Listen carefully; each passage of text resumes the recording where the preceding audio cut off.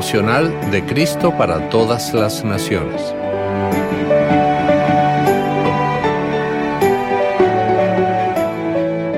...20 de noviembre... Fe fortalecida. Escrito por la diaconisa Noemi Guerra.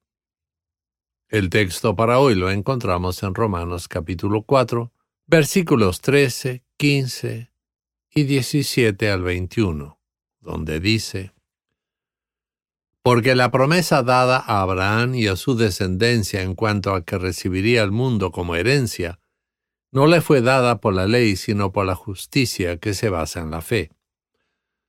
Porque la ley produce castigo, pero donde no hay ley tampoco hay transgresión. Como está escrito, te he puesto por padre de muchas naciones.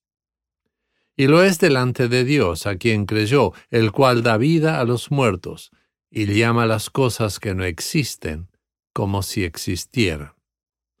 Contra toda esperanza, Abraham creyó para llegar a ser padre de muchas naciones, conforme a lo que se le había dicho: así será tu descendencia.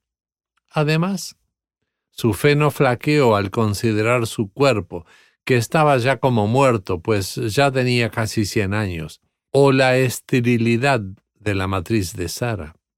Tampoco dudó por incredulidad de la promesa de Dios, sino que se fortaleció en la fe y dio gloria a Dios, plenamente convencido de que Dios era también poderoso para hacer todo lo que había prometido. Dios le hizo una promesa a Abraham.